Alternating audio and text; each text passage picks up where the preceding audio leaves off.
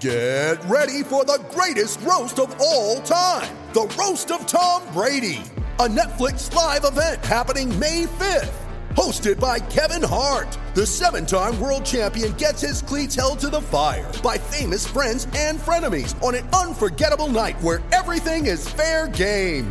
Tune in on May 5th at 5 p.m. Pacific time for the Roast of Tom Brady, live only on Netflix. You ready? Showtime.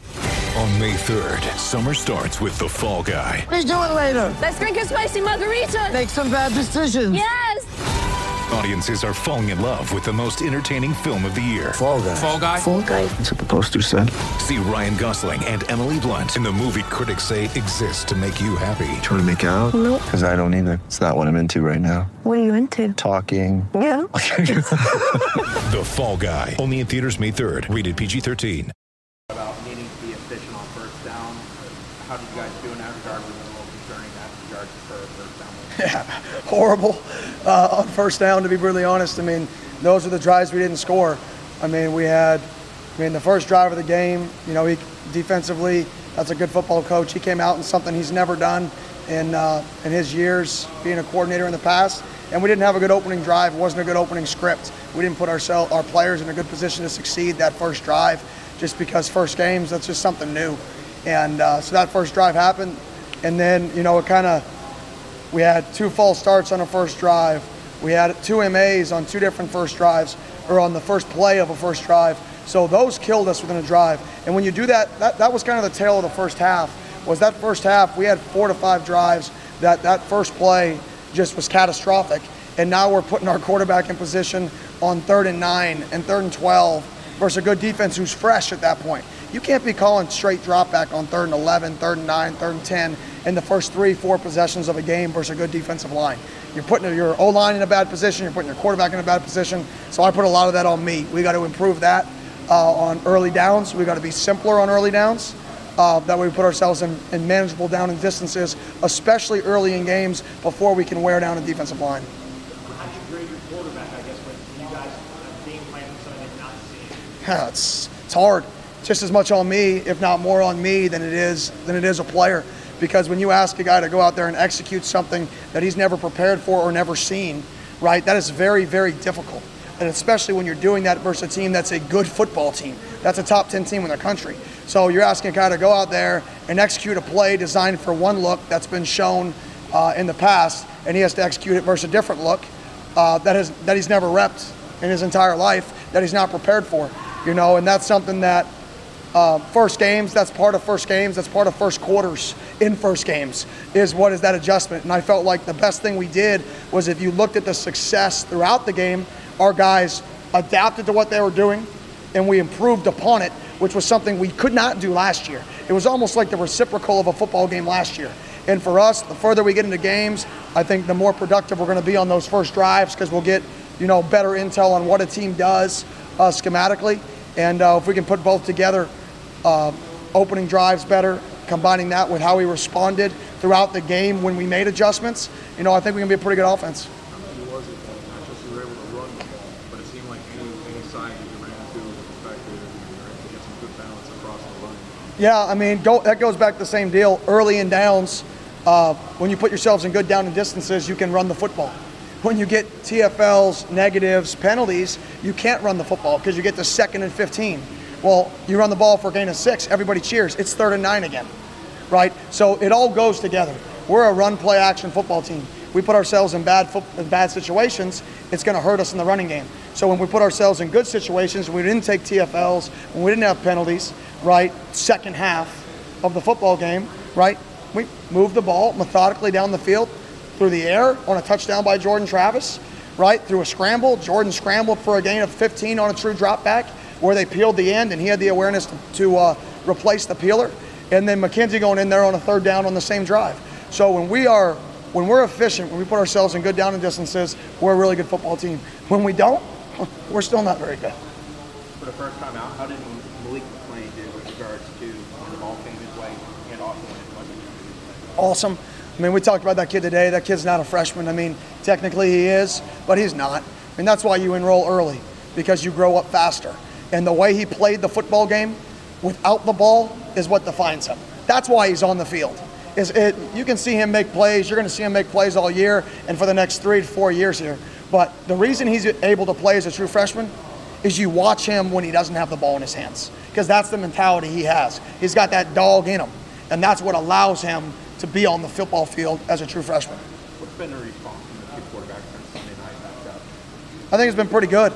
I mean, for us, we obviously, like I said earlier, for me personally, I didn't feel like early in the game I put our guys, my room, in good positions to succeed just with the variations of looks. So a lot of that I told them is on me, right? I got to do a better job giving you looks that they've never even shown to plays, just in case they come out and do something different.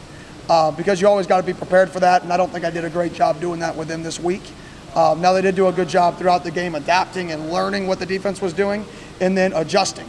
And that's what I was proud of, that we were a smart enough group to be able to see what they're doing and adjust and adapt and then have success. Because at the end of the day, that's what makes good football teams. Anybody can have a good first few drives, a good script, some would say, right? You should have a good script. But eventually, defense coordinators get paid too. They're going to change, they're going to adjust. Can we adapt when they adapt? And that was something we did this week. When you have several backs that are productive the way you are tonight, how do you go about providing carries? We have a plan in terms of whether it's personnel groupings, whether it's formations, whether it's tempo calls, that we have certain guys in certain packages. That way we can kind of guarantee, okay, he's going to be in here, he's going to be in here, he's going to be in here. So it can kind of guarantee touches for us naturally without having to say, hey, we need to get him a touch, put him in on this. Maybe he didn't rep this look as much. So that's our way to kind of guarantee those reps. And then at the same time, we are going, if there's a hot hand, we're going to roll with the hot hand at that position. You guys have said that you've seen the explosiveness come back for Deshaun. How good is it to see that? Oh, it's unreal.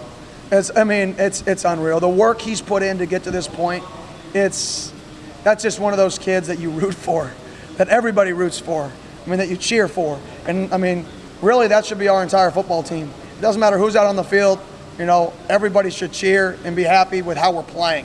And we got to get a lot better, but our kids are playing hard. And to me, that's the minimum standard of what it should be. And we're finally hitting that minimum standard of just playing hard. Now we've got to play smarter, we've got to play faster, we've got to play more efficient. But we have now finally, that week one, hit the minimum standard of just giving effort. And, it sounds like we should be praised and cheer about that, but at the same time, that's the minimum standard, is give effort. That should never be an issue here. That should be who we are. Jordan's presence alone kind of puts stress on defense to help you guys run the ball more effectively. What did it mean to see McKenzie come in and still be able to run the ball? Yeah, obviously, people don't take into account the effect Jordan has on a defense. You look at the running game, and you have to account for Jordan every snap. Even though he's not pulling the ball and he's not running a lot because the defense is taking that away, they have to account for him. So you wonder why we have an 80-yard run. Well, they're down a hat playing Jordan.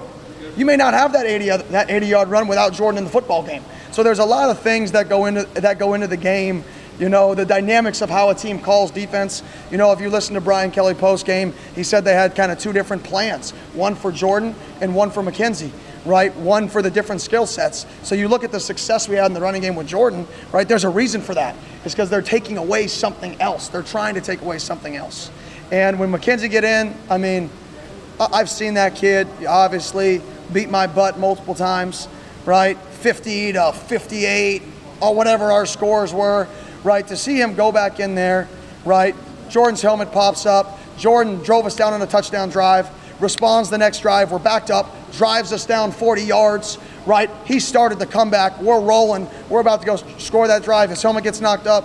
For McKenzie to come in and pick up right where Jordan left off and not miss a beat in that drive is just phenomenal. And then to see Jordan, who was knocked out, right, of that drive for that reason, be able to cheer him on after that, that's what it's about. So, it's pretty special. But do you guys have the confidence that when McKenzie's in there, yes, he still run the ball traditionally? No question. Oh, yeah, there's no question. It's just the defense is going to play you a little bit differently. So you may not get a post safety as much with Jordan. You may get split safeties, which means if you get split safeties, runs can become more explosive because there's not a guy in the post who can make a tackle if you break the second level. With McKenzie, you may get more post safety, which means there's a post safety who can fit the run late at the second level that prevents a 15-yard run from going 50. right? So how defenses take away different style of quarterbacks dictate your running game. You don't get hung up on the idea of a starting quarterback, right? I get hung up on, we put the best quarter, we played who we felt gave us the best chance to win, and we're going to continue to do that. And in my mind, I don't think that's changed. But it's about Yes. no matter who starts, though, that the advantage of being able to throw two different looks at teams when you have those guys. Yeah, I think the key is making a team prepare for both. Regardless of how much are used, it's the thought that both can play. That's the key, because every coach in America is petrified of the unknown, right? They're not going to go into a game not prepared, right? We'll stay up till 1 a.m. making sure we have a plan for everything.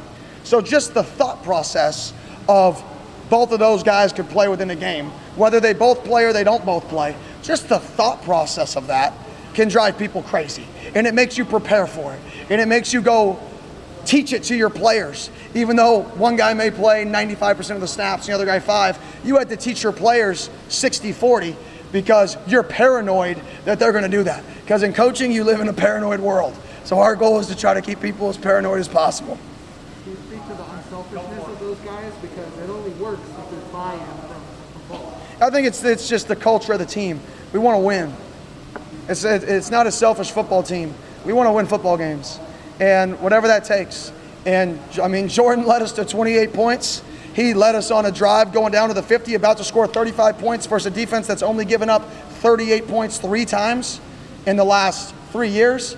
Versus a Notre Dame team, he's been 2 of the 7 times, Jordan Travis starting at quarterback, 2 of the 7 times that Notre Dame's defense has given up 26 points or more in the last 3 seasons, right? So he's leading us down that drive, and to see McKenzie pick him up right where he left off when he gets knocked out and we don't miss a beat, that's what football's about, and that's what team is about. Is that just going out of hand, or was there talk about putting Jordan back? No, physically Jordan was not ready to return. So physically Jordan wasn't ready to return. McKenzie was rolling, and the combination of the both. So we just kept him out there, and that was it. Thank you. Thank you. I appreciate it.